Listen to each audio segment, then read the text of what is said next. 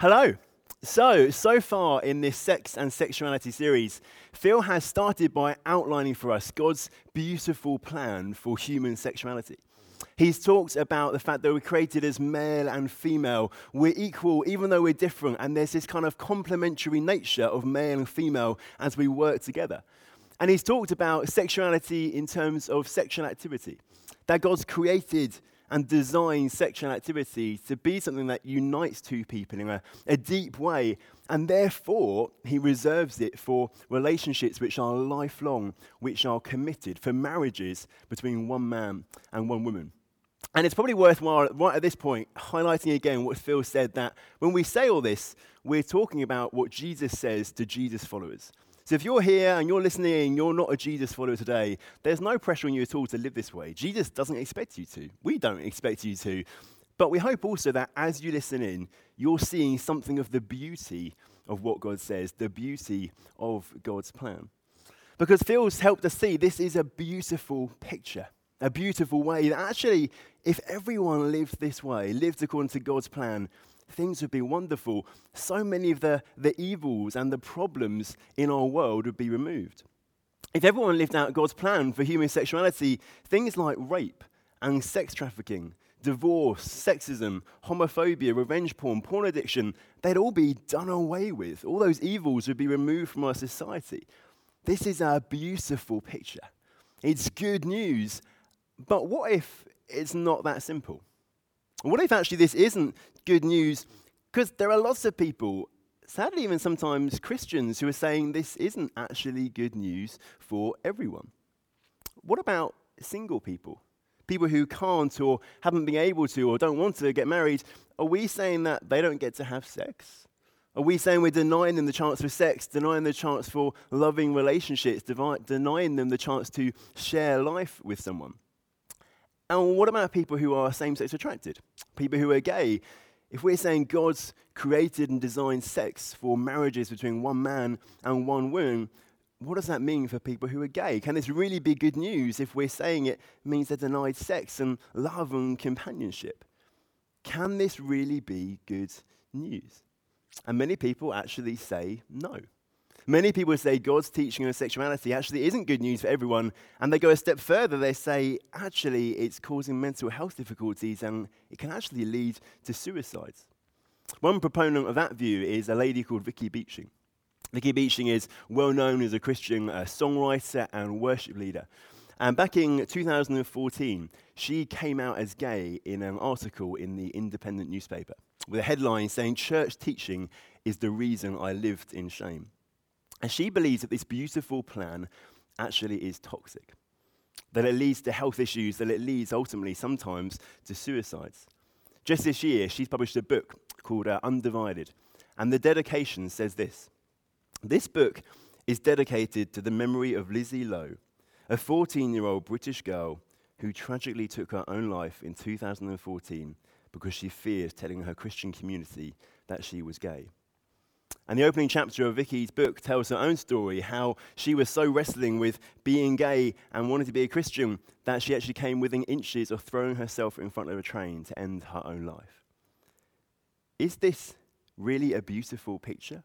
Can this really be good news? Can it really be right? Can it really be life-giving to everyone? Well, for me, that's been a personal question, not just an abstract question. I've been a follower of Jesus since I was a child, and I'm also same-sex attracted. So when I reached my early teen years, I found that my romantic and my sexual desires are for guys rather than for girls. But at that time, I believed what Phil's taught, that the Bible teaches this beautiful picture of sexuality for marriages, one man, one woman. And as I've continued to read the Bible, to study it, to wrestle with it, I see that is what it says. And so that's left me in this position of asking, is that really good news for me? As someone who's same-sex attracted, many people around me would say no. Christians and non-Christians would say, no, it can't be good news. But I believe the answer is yes. I believe it's good news even for me. Sometimes it's painful. Sometimes it's difficult. But it is good news. Or actually, I believe the answer is yes, but. You see, I think actually the answer is yes, this is good news for me. This is good news for everyone, for anyone. But the church has got a long way to go to helping everyone to live out and experience this as good news. And that's why I want to focus in the time I've got today on thinking, how do we as Christians, how do we as the church live in such a way that actually it does seem possible, it does seem plausible, it does seem like good news for everyone, whether opposite sex attracted or same sex attracted, young or old, married or single. How do we live in such a way this really is good news for everyone? And the answer, yes, but, actually means the very first thing we as Christians have to do is we have to listen and acknowledge the reasons that some people are saying, no, this isn't good news. We can't overlook the story of Lizzie Lowe, who at the age of 14 takes her own life because she can't bear telling her church that she's gay. We can't overlook the story of Vicky Beeching, who came within inches of committing suicide, who has basically had to throw away her whole career and her whole life plan in order to try and reconcile the difficulty she was feeling. We can't overlook a study released just this year which has shown that lesbian and gay youth who say that religion is important to them are 38% more likely to have had suicidal thoughts than their non-religious counterparts. And actually among the girls alone in that group, it's 52%. They're 52% more likely to have had recent suicidal thoughts if they identify as religious than their non-religious companions. The reality is the first step for the church when we think about this topic is to start by acknowledging we've not always got things right and to start by saying sorry. We've not loved, we've not accepted, we've not cared, often we've not understood or actually tried to understand, and we've not lived out God's beautiful plan in its entirety so that everyone gets to experience it as good news.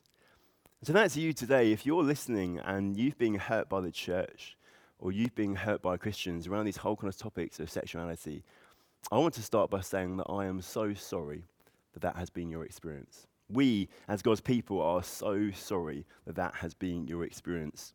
And I just want to affirm before anything else that God loves you. And we, as God's people, love you. And we want to get better. We want to live out the fullness of God's plan so that every person can live and experience God's plan for human sexuality as the good news it truly is, and we truly should experience it to be. So let's look together at the yes and the but, starting with the yes. Is God's plan good news for same-sex attracted people if it means being single and it means being celibate? Ultimately, we're just asking, is singleness actually good? And I believe the answer is yes. And the reason I believe the answer is yes is because that's exactly what Jesus teaches. There's a story, Phil mentioned it in an earlier week, in Matthew 19, one of the Gospels telling us about Jesus. And the Pharisees come to test Jesus. The Pharisees don't like Jesus, don't like what he's saying, don't like how popular he is. They want to catch him out. They want to prove him wrong. And they pick divorce as the topic to kind of challenge him on. They say to Jesus, is it lawful to divorce one's wife for any cause? Because that's where the big debate of the day on divorce was. It was a debate about the Old Testament law, the law of Moses. What were the grounds on which you could get divorced? But when Jesus answers, he doesn't go to the law of Moses. He jumps right back over that. He goes back to creation. He goes back to the start of the story, to how things should be. He quotes Genesis 1 and Genesis 2, showing us that the very reason, or part of the very reason we're created as male and female, is in order that there might be marriages between one man and one woman. And he explains that what happens then is God takes the two and he unites them as one flesh. And we as humans, he says, shouldn't try to separate, to pull apart what God has united as one. So much so, he says that when we do that, when we pull that apart, and he gives the exception here of if sexual morality is being involved, but he says if we pull it apart and then we reunite to someone else, actually we commit adultery. And his disciples hear this and they think, oh man, Jesus has got a bit far again. He's a bit over the top. He's going a bit harsh. We need to get him to kind of, rein it in a little bit. And so they say to him, Jesus, if such is the case of a man with his wife, it's better not to marry. They're trying to shock Jesus because in that context, no one wanted to be single. Singleness was a really bad thing. Look through the Old Testament. No one chooses voluntarily to remain single. No people in the Jewish context where Jesus was in his day chose to remain single because in that context, being married and having children was seen as being under the blessing of God. They were kind of markers. They were signs of that. And so they think when Jesus realizes the implications of what he's saying, obviously he'll tone it down. But he doesn't. Jesus basically says, yeah, exactly. Actually, in many ways, it's better not to marry. But he also says, not everyone can receive this saying, but only those to whom it's given. He's saying, yes, actually, you know what? It's better not to marry. But he's saying that doesn't mean that no one should get married. There's a different path for different people. Only those who can receive it can do it. And then he talks about what singleness might look like. He talks about 3 groups of unmarried people using the figure of a eunuch, a guy who's unable to produce children. He says there are the eunuchs from birth, guys unable to procreate as they're born, guys who are made eunuchs by men, referring to the ancient practice of castration. And then he says there are eunuchs who've made themselves eunuchs for the sake of the kingdom of heaven.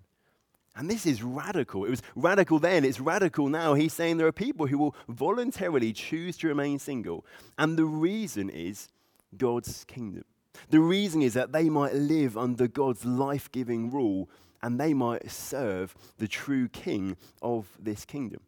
That was shocking, but actually maybe the really shocking bit is the very last thing Jesus says. He says, let the one who is able to receive this, receive it. He basically says, those who could, should.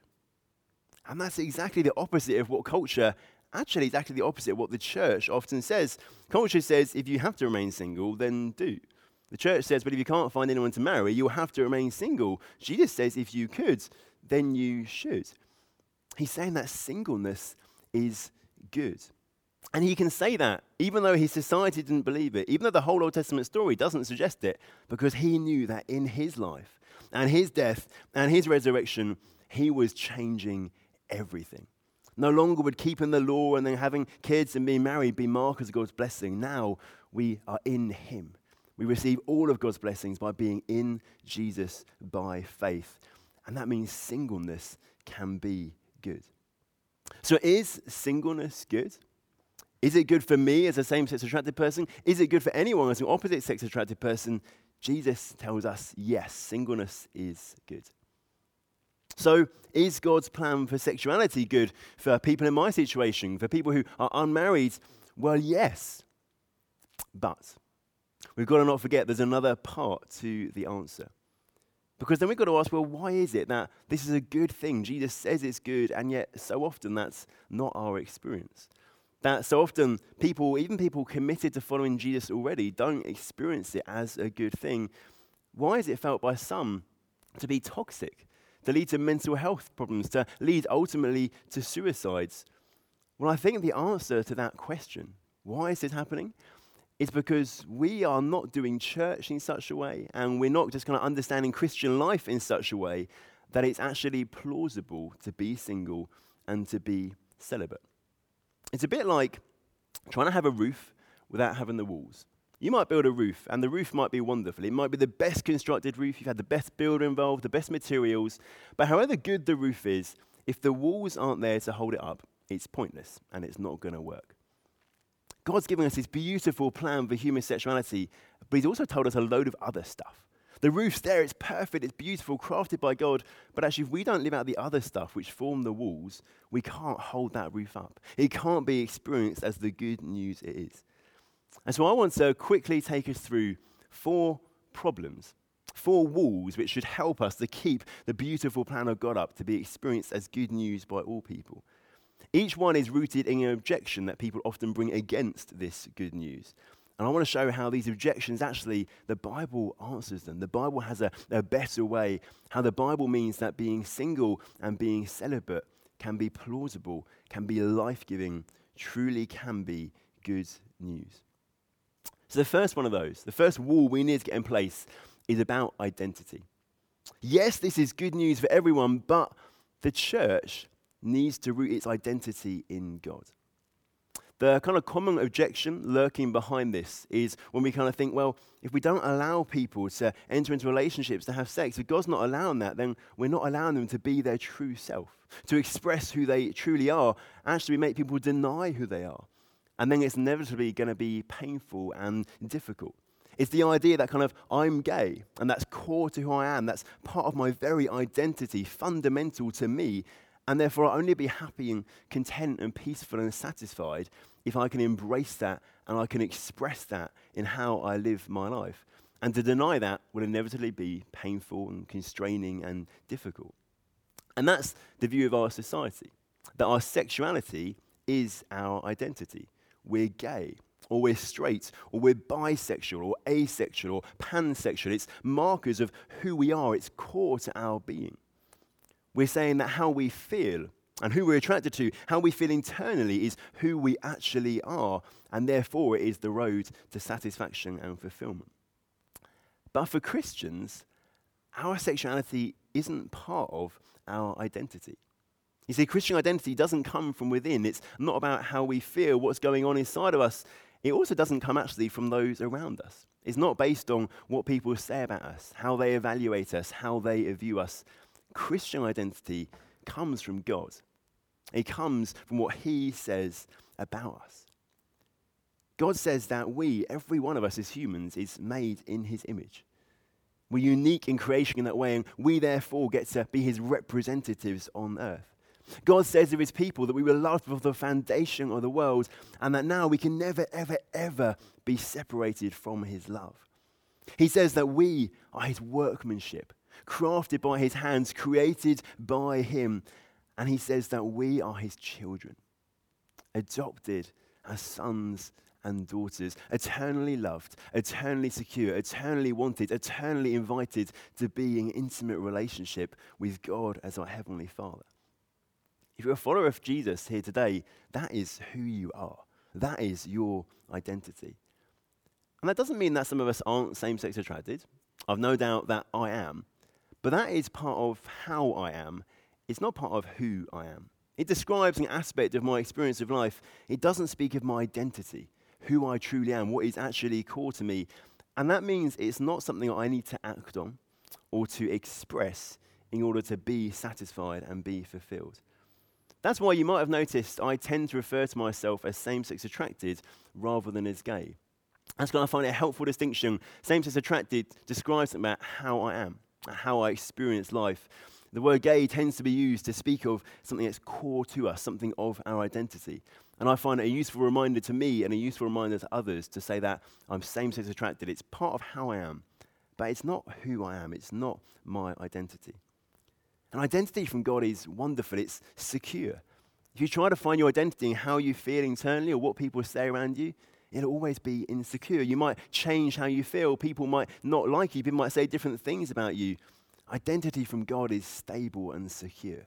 No matter what happens, no matter how I feel, no matter what people say, I am a child of God. I'm eternally loved. I am eternally secure. And so the church needs to help same-sex attracted people like me find our identity in God. And yet the reality is many of us just aren't doing that in general. Many of us as Christians actually find our identity in other places, sometimes internally. It might be that for you, being straight is a really important core part of your identity. Often it's things outside, it's relationships. We're a husband or a mother or a boyfriend. Or it's work. We're a chef or a doctor or a builder. Maybe it's just about activities that we do. We're a musician, a footballer, a computer game geek. We find our meaning and purpose in all these different things, but actually, if they were taken away, there'd be this great sense of loss of identity. Because we're not rooting our identity in God, which can never change and is safe and secure. All of us need to root our identity in God. As children of God, a wonderful identity that nothing can shake. And when we do that, then it will make sense when we call same-sex attracted people to do the same. It won't seem weird because actually we'll be showing it's possible. We'll be showing the wonderful fruit that comes from it. God's plan for sexuality does not deny our identity. The sad reality is lots of people who are following Jesus are denying their own identity because they're not rooting it in God. We've got to start there as the first wall we're going to put in place if this beautiful roof that God has made is going to stay up. The second wall that's going to help us with this roof is about love and sex. Because yes, this is good news, but the church needs to correct its views on love and on sex. The objection here is, well, it's just too cruel to deny people the chance to have a romantic and a sexual relationship. We kind of say they're legitimate needs, they're human needs. And if we're saying God's not allowing that to some people, then we're condemning people to a kind of loveless, intimacy-less loneliness. And that's the view of the world around us. Look, you don't have to look very far, and you see this quest for romantic and sexual relationships. Think of all the dating shows that have appeared on TV in the last few years. Think of the plots of films and TV shows. Think of the lyrics of songs. They're all sending this message. Until you've got a partner, until you're having sex, you'll never feel loved. You'll never feel satisfied. Sadly, often in the church, we've done the same. We've extolled marriages so high, we've sent the message, whether intentionally or not, that actually until you're married and you're experiencing sex and love in that context, you're never really going to feel loved. You're never really going to feel satisfied. But the Bible tells us that view is based on a lie. Or maybe more accurately, it's based on a half lie. Because there is some truth lurking in there. The wonderful truth is that we are created with a legitimate God-given need for human love. You see that right at the beginning of the Bible story. Genesis 2 is a perfect world, perfect creation, perfect garden. Adam is the first humans put there. And then God sees one thing isn't quite perfect. The thing that's not perfect is he's alone. So God creates another human. He starts human community right there and then. Because even though Adam had a perfect relationship with God, he still needed human community because God had created him with that need. That need is hardwired into us. We can't flourish without human love. But the mistake our culture often makes, the mistake the church often makes, is by equating that need for love and equating love in general with sex and with romantic love. We see sex and romantic love as the only way we're actually going to feel love, the only way we'll experience love. In our culture, sex is the only form of real intimacy. The only way we think we can experience intimacy with someone is through sexual activity. And if we believe all this, then denying anyone romantic relationships and sexual relationships is going to lead them in a painful, difficult position. Other evidence of this in society is things like bromances. Bromance films, the whole premise of those is that these two guys can't really be that good friends and there not be some sexual element going on. There's always this awkwardness. That's because we believe that love equals sex. You actually even see it in readings of history, even in readings of the Bible, both by Christians and non-Christians. Take this verse from the Old Testament, where King David, his best friend Jonathan, has died. And he says this. He says, "I'm distressed for you, brother Jonathan. Very pleasant have you been to me. Your love to me was extraordinary, surpassing the love of women." And many people, perhaps many of us, hear that and we really struggle not to see something sexual, not to see something homoerotic in that statement. That's because we're believing the lie that love equals sex. You can't have true love if there's not sex involved. But sex is not the only way we feel and we express love. It's not the only way we can feel and experience intimacy. It's striking when Jesus teaches on love, he doesn't use marriage, he doesn't use sex, he uses friendship. When he thinks, how can I best explain love to them, he thinks friendship. He says, right at the end of his life in John's Gospel, greater love has no one than this, that someone lay down his life for his friends. He says the greatest love can exist with no hint of romantic stuff, no hint of sexual activity being involved. And the great news here is if sex and romantic relationships are not necessary for love, then we can experience all the love that God has created us to rightly need without needing sex, without needing romantic relationships. And that means it's not cruel if God's saying that for some people, those avenues aren't open. And I know for me in my own life, this has been just such an important realization. There was a real breakthrough moment when I realized the fundamental issue is love, not sex. As long as it's about sex, it was just, there was no way forward. I felt I wanted to have sex with men, God was saying I couldn't, and there was no way forward. When I realized actually what's going on is I want to be loved. I want to love and I want to be loved. And when I realized actually God's giving ways for that to be possible, even though I won't have a romantic relationship, even though I won't be having sex, suddenly what seemed like a dead end opened up. Suddenly there was a way forward. And when we do this, all we're doing actually is exactly what Jesus has commanded us to do. Right near the end of John's Gospel again, the night before Jesus is going to be crucified, he gives a new command to his disciples. He kind of marks it as really important. He says this is a new commandment. And he says to them, they're to love one another. Just as I've loved you, you also are to love one another. That is a costly love. He's just washed their feet, which is an unpleasant task. He's about to die for them. That's how he's going to love them. He's saying, now you love one another as I have loved you. There's nothing romantic about that. There's nothing sexual about that. But there's real expression of love. To do this is to live out what Jesus says to us.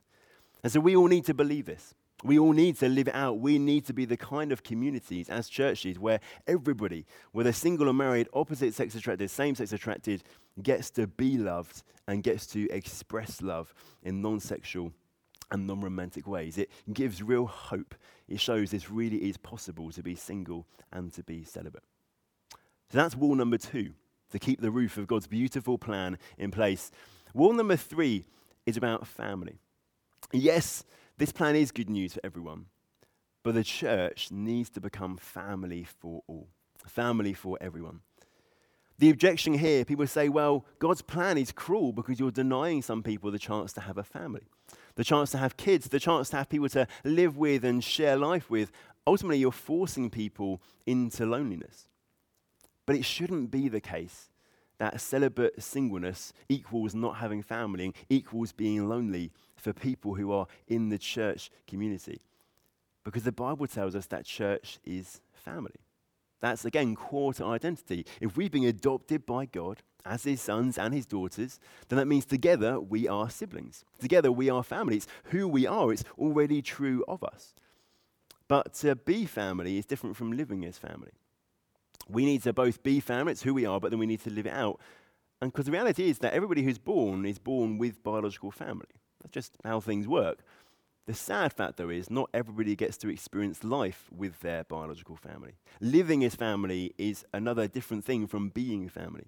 We already are family as a church, but we then need to live it out, to live as family, so everybody gets to experience that. One of the things in our culture which stops us from doing that is we have this really closed kind of small view of family. We think of nuclear families, mum and dad and some kids as this kind of closed, solid unit. And we think it odd when other people get involved. We think it odd when nuclear families live together in the same house. But actually, God wants us to have families. He loves family, but for them to be open, inviting other people to join in. Jesus himself expands our view of family. This is a brilliant story in Mark 3 and some of the other Gospels. Jesus' family kind of see what's going on as he's getting more popular, more known, and they're kind of worried. They basically think he's going crazy, and they want to talk to him. But there's such a crowd around Jesus in this house, and such a crowd around the house, they can't even get to him. And so they send a message to the crowd, and the message comes to Jesus. And we read in the story, and we think we know Jesus. Obviously, he's the good guy. Obviously, he's going to go, oh, sure, I'll go out, I'll talk to them, I'll kind of see what's going on, see what they want. But he doesn't. He sits there and he says, well, who are my mother and my brothers?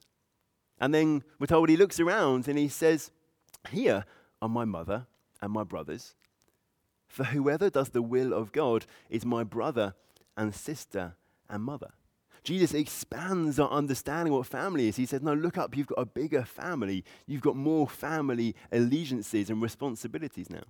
And he's not saying we should get rid of families. We know he didn't mean that because at the end of his life, when he's hanging on the cross, his biological mother is there and he entrusts her into the care of one of his closest friends. But he's saying we are family and we need to view ourselves that way and live that way so that we are a place where everybody gets to experience family and be family together. As you might think, that's great, but how do we actually do that? What does that actually look like? Well, there's loads we could say there, but let me give you one quick thing every single one of us can do in our lives to make church more like family for all people. It's a simple thing of sharing life together. Just means do what you usually do, but do it with other people alongside you. Invite them to come and join you in it, because that is what families do. Most of family life isn't these kind of great special occasions. It's we're doing normal life, but we're doing it alongside each other. And that's great, because it means you don't have to go all out. You don't have to cook 5 courses and, polish the best silver, put out the special crockery, get a neatly, newly ironed tablecloth, get out the candelabra. You don't have to do any of that. You just, when you're having pizza and watching TV on a Saturday night, you invite some people to come and join you. When you're going on a day trip to IKEA to get some new furniture, you invite some other people to come with you. For parents, it means allowing other people to be involved in your kids' lives. That's great for your kids because they're getting the input of other adults. It's great for you because you just get those few moments of slight respite. And it's great for others because they get to have family and enjoy being with children and investing into their lives. And it's been my own experience that actually being celibate and being single doesn't mean I don't have family. If anything, actually it means I often have more family than my married friends who've got kids. I have keys to multiple houses, fridges I can raid, sofas I can sleep on, kids I get to read bedtime stories to and feed and build Lego models with. I get to have a wonderful experience of family with lots of people in a way that actually is really hard for some of my married friends to do. It doesn't leave me without family, it gives me the opportunity of more family. But that takes all of us to play a part, to be the kind of churches where everyone gets to experience family, where it's natural to open up our existing family units and to do life together so that everybody gets to experience real family life in the context of church as a family. That's the third wall. And then the final wall we need to get in place if this truly is going to be experienced by everyone as good news, to keep that roof up, is about discipleship. Yes, this is good news, but we all need to count the cost of following Jesus. We all need to live as radical disciples of Jesus. The objection here that people bring against God's teaching is just kind of the idea that this isn't fair. It isn't fair that opposite-sex attracted people get to marry and have kids and have sex, but same-sex attracted people, God's saying that's not an available option. Sometimes the focus is put on God. Well, if God's a God of love, how can he deny relationships of love to people? And we've already seen some of the misunderstandings that underlie that view, that actually God's not denying family or love to any of us. But actually, ultimately, I think this often comes down just to a misunderstanding of what it means to follow Jesus. Lurking behind that kind of objection is, well, following Jesus should be a really good, easy, kind of just pain-free life. And the reality is, if you're a Christian, you want to follow Jesus and you're same-sex attracted, that's not what life is like. However much you know your identity and you experience love and family in the context of church, it can still be really painful, really difficult. It's a daily choice not to act on what feel like really deep-seated desires within you, and it can be lonely and tough and painful. But that doesn't mean it's wrong, because the reality is that Christian life will always be difficult. In fact, Jesus told us exactly that. There's this really important point in the middle of several of the Gospels. It's the point where the disciples first really realize who Jesus is. This guy, he's the Messiah, the Christ, the Son of the living God, the one we've been waiting for. And once they know who he is, Jesus starts to explain what he's going to do. Starts to explain he'll go to Jerusalem. He'll be killed, but he'll rise from the dead. They kind of can't get their heads around it. It's what no one expected. But once he's explained that, he can then explain what following him looks like. He's explained that his path, contrary to all expectation, will be a path of suffering. And so then he says to follow him is actually to follow him on that path of suffering. He says to his disciples, if anyone would come after me, let him deny himself, take up his cross and follow me. For whoever would save his life will lose it, but whoever loses his life for my sake and for the gospel's will save it. Christian life is meant to be following Jesus on the road of suffering. It includes denying ourselves, our wants, our desires, our plans. It's taking up a cross. That's not a comfortable thing. You're carrying this burden upon you, and it's actually choosing to lose your own life. But in losing it, you suddenly discover the best life. You discover real life in it. The reality is, let me tell you, life as a single, celibate, same-sex attracted Christian is hard. It can be really painful. There's a daily dying. But that's what it means to follow Jesus. That's what Christian life is about. And whatever pain, whatever difficulties, whatever trials, it is always worth it. Because as we lose our lives, we actually find true life, real life, the life we're made for, life with God, now and then for eternity in perfection with him. But the reality is, the problem is, that's often not how many of us as Jesus followers look at what it means to follow Jesus. We don't see following Jesus as taking up our crosses, denying ourselves, dying to ourselves. We expect it to be pain-free. We expect it to be easy. And then when we call other people to live in a way which seems pretty difficult, it just doesn't make sense. It's not plausible. No one kind of thinks it can really work out. That's why each one of us needs to do this if we're saying we're following Jesus. Needs to deny ourselves, take up our cross, lay down our lives in order to try to find true life. We need to live as radical disciples. in this whole area of sexuality, but actually it's in every area of our life too. Because if we all did that as Christians, then it wouldn't seem unfair. It wouldn't seem surprising when that's the experience of people who are same-sex attracted, or even just people who are single and celibate. So let me just kind of put to you Jesus' challenge, Jesus' words of where do you need to deny yourself in your own life? Where do you need to take up your cross to lose your life, to find your life? How do you need to become a more radical disciple of Jesus? When we do that, we've got in place the fourth wall, which is going to help us to keep up that roof, God's beautiful plan for sexuality. So is God's plan for sexuality really good news for everybody? For single people? For same-sex attracted people? I believe the answer is yes, or yes, but yes, it is good news for every single person. It's how God has created us to live and to flourish together. It's good news for those who are married, good news for those who are single, good news for those who are opposite sex attracted, same sex attracted. But the church needs to change. The church needs to listen to the kind of the whole message that God is giving us and live out certain things to make it plausible. We've got to get into place those four walls to keep the roof up. Rooting our identity in God, having and expressing genuine love for each other, being real family for all, and being radical disciples of Jesus. Let me encourage you, let's be the kind of church, the kind of Christians who do that, who help everybody to experience what God has planned as good news, who make it plausible to be celibate and single and thrive in life with Jesus. Let's pray. Father, we thank you so much for your beautiful plan for sexuality and the wonderful truth that it is good news for every single person. But we do also recognize where we have failed or we have not made it feel like good news. We've not made it plausible and possible to be single and celibate. And God, we say, please would you help us to do better? Please help us to put these walls into place, root our identity in you, know real love, express genuine love, to be family for all, and to be radical disciples of you. And please, Lord God, let those who are single, let those who are same-sex attracted find true home and true life in following you alongside us as the church, as your family. Help us to do this, we ask, Lord God. Amen.